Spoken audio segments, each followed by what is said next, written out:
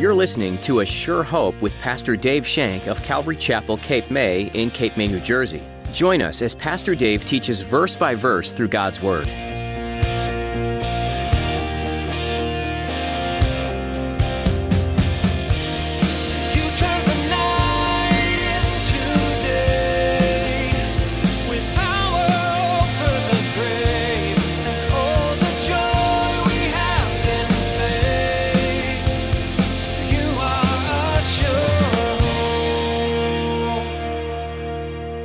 Altar in the temple represents our altar, which is the cross of Jesus Christ.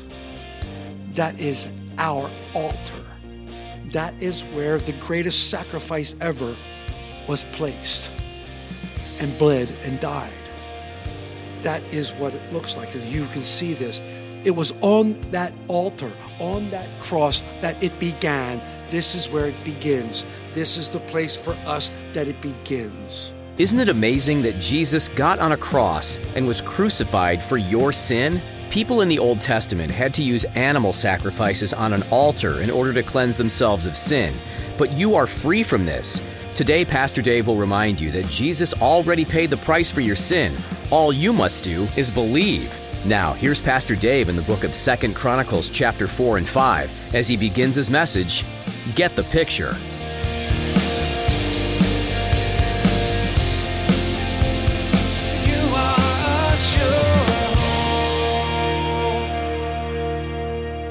Second Chronicles, let's pray. Most gracious and Heavenly Father, as we now come to your word, Lord, we know how important your word is to us. It's the very bread that we eat. It's our sustenance.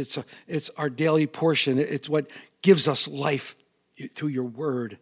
So, Lord, I pray, Father God, that our hearts would now be open to your word and our thoughts would be on you, that we would look to these scriptures today and we would get a true, great, beautiful picture of our Savior, Jesus Christ. And Lord, that even though these things were written thousands of years before Jesus' birth, they point to him. They point to who he is and what he did and what he accomplished, Lord. So I pray for our hearts, Lord, that you would help us to glean from these scriptures those things that are important to you. What is important to you about these scriptures, Lord? Help us, Lord, to know the love that you have for us, and help us, Lord, to know that this plan, the plan of redemption through Jesus Christ, was forged before the foundations of the world. It wasn't an afterthought. It wasn't a second thought. It wasn't plan B. It was forged by you before the foundations of the world, Lord. And you made everything possible to show your children, the children of Israel, exactly what you were doing. Lord, thank you for allowing our eyes to be open to see these things.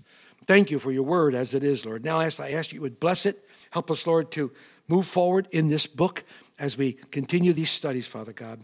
May you be glorified in all that's said, done here. In Jesus' name, amen. So the first 9 chapters of 2 Chronicles basically deals with David's son Solomon, who became king after David's death. Remember, Solomon was the son of Bathsheba, and God had anointed him king. He had told David that he would be the king after David's death. And he also told David that Solomon would be the one who built the temple. Solomon would be one to take the temple into the next level and actually put mortar to stone and build this magnificent building, which we looked at in chapter 3. But it's interesting to me that as we go through the first 9 chapters of Chronicles, 2 Chronicles, and it's interesting the fact that it doesn't speak of Solomon's great achievements, his greater achievements. Solomon did much work, as we studied in 1 Kings. He was a busy guy. He did all kinds of progressive things in the nation, and he did many, many different achievements. But the chronicler doesn't look at that. He doesn't look at the wisdom-filled decisions that Solomon's made. Remember the one about the baby that Solomon said, cut her in half and give one to each. Remember that decision that he made on that. Of course, they didn't do it because the mother relinquished. But these beautiful, they weren't recorded in 2 Chronicles. Now, of the first 9 chapters in 2 Chronicles, the chronicler deals with the temple. He deals mainly with the building of the temple and the furnishings therein and the dedication of the temple. What does this tell us? It tells us just how important the temple was to the children of Israel. It tells us how important it was. Remember, they were coming back from captivity, 70 years in Babylon. They were coming back from captivity. They wanted to build this temple. They wanted to build it back. They knew it was there. They had heard it was there, but it was a daunting task. It was a huge task. How would they do it? Where would they get the plans? So the chronicler, in detail, describes what the temple looked like in Solomon's day, so that these coming back now have an idea of what is there. They have an idea of what this temple looked like, and so he puts it to pen and paper, and we see this. We read last week that the overall dimensions of the temple itself, the outer court, the holy place, and the most holy place. And we read about that. And we saw about that. We talked about the two pillars standing strong in front of the temple. Boaz and Washin, he shall establish, and in him is strength. And these all point to God. We talked about that at length. And as we begin chapter 4, the chronicler now looks at the actual furnishings in the temple itself, the furnishings, the different things. What fascinated me, and as I studied this, as we studied 1 Kings, we also looked at this, but as we go through these chapters regarding the furnishings of the temple, including the Ark of the Covenant, we get a beautiful picture. It's a picture of Jesus Christ. So, get the picture? I want you to see this beautiful picture of Jesus Christ in these furnishings in the temple and how God was showing them all along. How God was showing them. And Jesus Christ now becomes a fulfillment of these scriptures. Listen to what Matthew Henry says about this. I like Matthew Henry. I read his commentaries. He's pretty neat. Matthew Henry says this, quote, David often speaks with much affection both of the house of the Lord and the courts of our God in his Psalms. Both without doors and within there was that which typified the grace of the gospel and shadowed out good things to come, of which the substance is Christ. So all these things in the temple, and it leads me to believe that there was not one thing placed in the temple that didn't have a purpose, that didn't point to Jesus Christ. And remember now, these books were not written as you have them. They weren't written in chapters. They weren't written in verses. They were huge scrolls. And it was all one writing. Sometime later, they made them into chapters and verses, which is good for us so that we can look at that and we can get a better understanding of them. So he begins with the word moreover in chapter 4, verse 1. Moreover, he's basically continuing the thought from chapter 3. So moreover, he says Solomon, made a bronze altar, or actually human, remember we'll talk about him in a minute. 20 cubits was its length, and 20 cubits its width, and 10 cubits its height. So he makes this cube, if you will. 30 by 15, this thing. It's a bronze altar. So when you walk into the temple, when you come into the temple, the first thing you see is this massive altar. This massive altar. And the Hebrew wording here basically says it's a killing place. Now remember what they did on the altar. On the altar is where they slaughtered all the animals. Where they just killed animals. And even when we get to the dedication of the temple, and even when we get in our scriptures today, it tells you that by the thousands and thousands and thousands, they killed these animals and burnt them to God. And we talked about Passover itself in Jerusalem. When they had Passover in Jerusalem, they would slaughter over 200,000 lambs. They would just slaughter them to worship their God. The altar was a place of sacrifice. It was the center of worship for the priest and for the people. They would bring their sacrifices there, and the priest would kill them. And if it was a sacrifice for sin, you had to bring your animal there. And you had to go up to the altar with it. And you had to put the animal there. It had to be a pure, spotless animal. And it had to be inspected by the priest. And as you went up there, you would put your hands on the animal. You would hold the animal.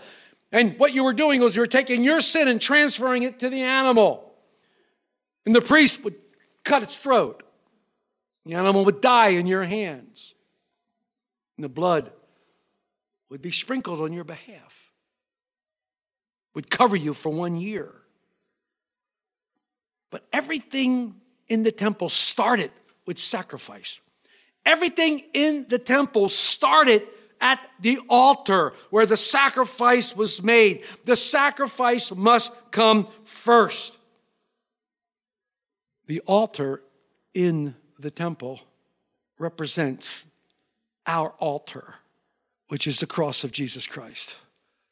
That is our altar. That is where the greatest sacrifice ever was placed and bled and died. That is what it looks like. And you can see this. It was on that altar, on that cross, that it began. This is where it begins. This is the place for us that it begins. In Hebrews 13:10, there's a tradition that said the Jews were trying to get the Jewish Christians, they were calling them illegitimate because they didn't continue in the legalistic system. But the writer of Hebrews insisted that we do have an altar. And this altar is for us who look to it. It's an altar to cling to. But those who are trusting in the law have no right to this altar. And that's what he's saying in Hebrews 13:10. That's what he's saying. They don't have a right to this altar. Those of us who come by faith have a right to this altar. Have a right to this altar. Our altar is the cross. The cross is the centerpiece of the Christian gospel. It's the centerpiece of our understanding. Turn for a minute to 1 Corinthians. In 1 Corinthians 1, verses 18 through 24 says, "For the message of the cross is foolishness to those who are perishing, but to us who are being saved, it's the power of God. For it is written, I will destroy the wisdom of the wise and bring to nothing the understanding of the prudent. Where is the wise? Where is the scribe? Where is the disputer of this age? Has not God made foolish the wisdom of this world? For since in the wisdom of God, the world through wisdom did not know God, it pleased God through the foolishness of the message preached to save those who believe. For the Jews request a sign, the Greeks seek after wisdom.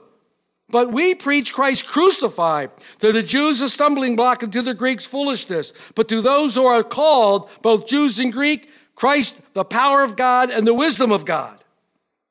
Because the foolishness of God is wiser than men, and the weakness of God is stronger than men."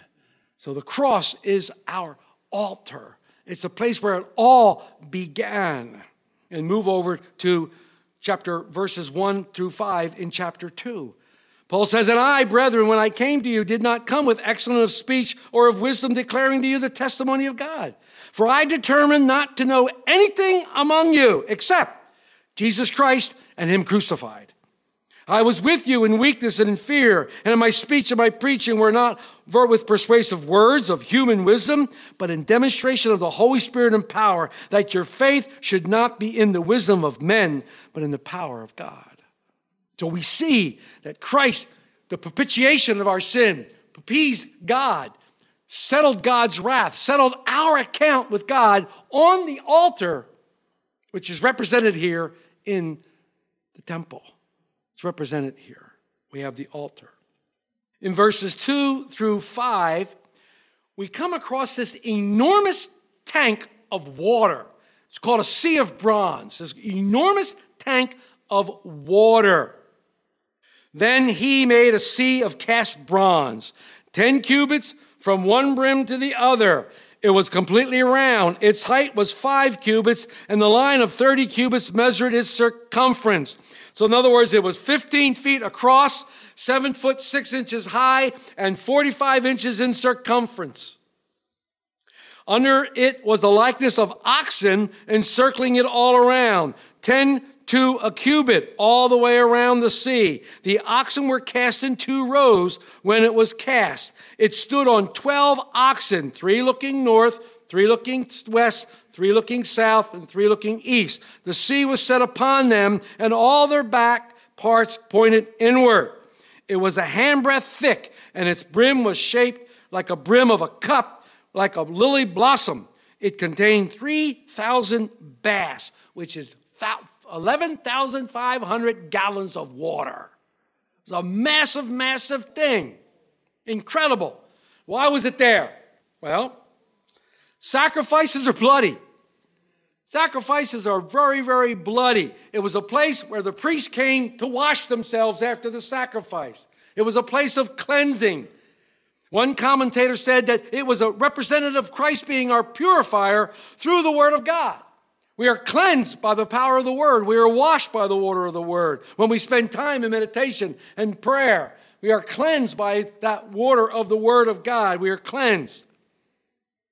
This large pool of water was set upon 12 oxen. 12 oxen, 3 pointing north, 3 pointing south, 3 pointing west, 3 pointing east. What does the number 12 represent? The tribes of Israel, it does represent the 12 tribes. What do they represent? Represent the 12 disciples too. What do both of them represent? Government. 12 tribes and the 12 apostles. They represent government. How many elders are around the throne? 24. 12 and 12. Government. It represents government. So you have this representative of the government here. It carried the water of life of God's word throughout the world. That's what the apostles did. They carried this water of life. It's a life-breathing thing. They carried it throughout the world to get the gospel there. Around it, coming off of this, there were 10 lavers. These were little basins of water. These were basins of water. Look at verse 6. He also made 10 lavers and put 5 on the right side and 5 on the left to wash in them such things as they offered for burnt offering. They would wash in them, but the sea was for the priest to wash in. They believed that there was some kind of a lip that the water poured out of the basin, out of the great big sea of bronze, into these little basins. They would wash the animals. After they were sacrificed, they would clean the animals before they burnt them. They would have to clean them. Remember, they were looking for pristineness. They were looking for cleanness. They had to clean these. In verses 6 and 7, we see the candlesticks. And he made 10 lampstands of gold according to their design and set them in the temple, 5 on the right side and 5 on the left. He also made 10 tables and placed them in the temple, 5 on the right side and 5 on the left. And he made 100 bowls of gold. 100 bowls of gold. Lampstands. Not here, it's over there. Lampstands, like the menorah over there. Lampstands. Candles to light the way. There was the only light in the room. What do the candles represent? It's a Bible study. Christ. They represent Jesus. They represent Jesus. He's the light of the world, is he not? He's the light of the world. It also speaks of his presence. How do I know it speaks of his presence, you might ask? I'm asking you. How do I know? Because in Revelation chapter 2, verse 5, Jesus says to the church of Ephesus, "Remember therefore from where you had fallen, repent and do your first works, or else I will come to you quickly and remove your lampstand from its place unless you repent." Jesus would come and remove the lampstand. He would remove the light. He would remove himself from their presence. So the lampstand represented Jesus. When the lampstand was removed, they could continue as an organization, but they would no longer be a true church of Jesus Christ. They would be like Israel when the glory of God departed. They would be the church of Ichabod. Remember in 1 Samuel 4:21, they said Ichabod, the glory of the Lord had departed. On the table was Mark's favorite, the showbread. These loaves were symbolic and acknowledgments that God was the resource for Israel's life, and the nourishment was also served as Israel's act of thanksgiving to God. They were new almost every day. They had to change the showbread regularly, and the showbread was there. The loaves represent Jesus Christ, John 6:35, the bread of life. He is the bread of life. So we have this bread there. The priests were allowed to eat of the bread. They were allowed to eat of the bread. In verse 9, it says, furthermore, he made the court of the priests, the great court, and the doors of the court, and he overlaid these doors with bronze. He had a court of the priests, which was also known as the inner court. And then there was the outer court. There were other courts also in there. There was the court of the Gentiles, which was way outside. And then there was the court of the women, which was off to one side and blocked off. They didn't mingle. They didn't come in contact with each other. Naturally, the Gentiles had to stay way outside. And the women couldn't mingle with the men. Turn to Ephesians 2. Turn to Ephesians chapter 2. Specifically looking at verses 14 through 18. Paul says, for he, Jesus, is our peace, who has made both one, and has broken down the middle wall of separation, having abolished in his flesh the enmity, that is, the law of the commandments contained in ordinance, as to create in himself one new man from the two, thus making peace, and that he might reconcile both of them to the body through the cross, and by putting death the enmity. And he came and preached peace to those who were far off and to those who were near, for through him we both have access by one Spirit to the Father. Why did I tell you this? Because there is no wall division in Jesus Christ. We are all one. There is no Jew, there is no Greek, there is no male, there is no female, there is no synthesis, there is no anybody else. We are all one in Christ. He's broken down those walls. In the temple, they had these walls of separation, and this is what Paul was talking about. They broke the walls of separation down. Jesus broke them down. The two man, the Jew and the Gentile, became one man in Jesus Christ by the cross. For a Jew to believe and get saved, he must or she must go to the cross of Jesus Christ, accept Jesus as the Messiah, and be saved and born again, just like we do. So this represents that. And you see that in there. And you see the intricacy here. The doors were made of bronze. It's interesting that bronze was always a symbol of what? Judgment, sin. Doors were made of bronze, which is always a symbol. But as they walked through, they entered into this beautiful, beautiful place. Who is the doorway to God?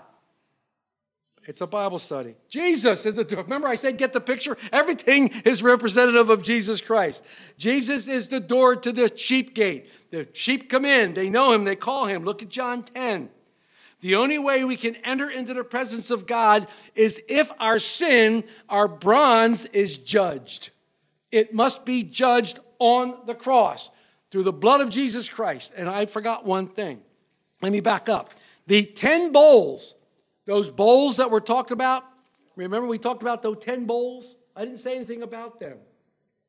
100 bowls of gold. They held the blood. They held the blood that the priest would take into the most holy place and use it and sprinkle on the ark, on the mercy seat of the ark. That's where the blood he would take in. The blood of the animals he would take into that place and sprinkle on there. Those 10 things. You are a sure hope. You've been listening to A Sure Hope with Pastor Dave. Pastor Dave has been working his way through the book of 2 Chronicles. Before you assume that this book entails a bunch of details from the past that don't really affect you today, make sure you take some time to appreciate what this book offers. In addition to the history of the Israelite people, you get to know the rise and fall of many kings. They were all sinners who needed a Savior. They were just like every person today, no matter their status, who needs a Savior.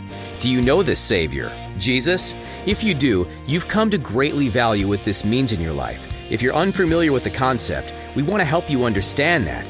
No one has it all figured out on their own. For sure, no one is capable of living without sin and error. But what you need to realize is that there's a sure hope through the Savior, Jesus Christ. His willingness to be traded for your sins makes all the difference. By knowing Him personally and believing in Him, you get to move forward with life, knowing you're not perfect, but that God's bringing you into something better.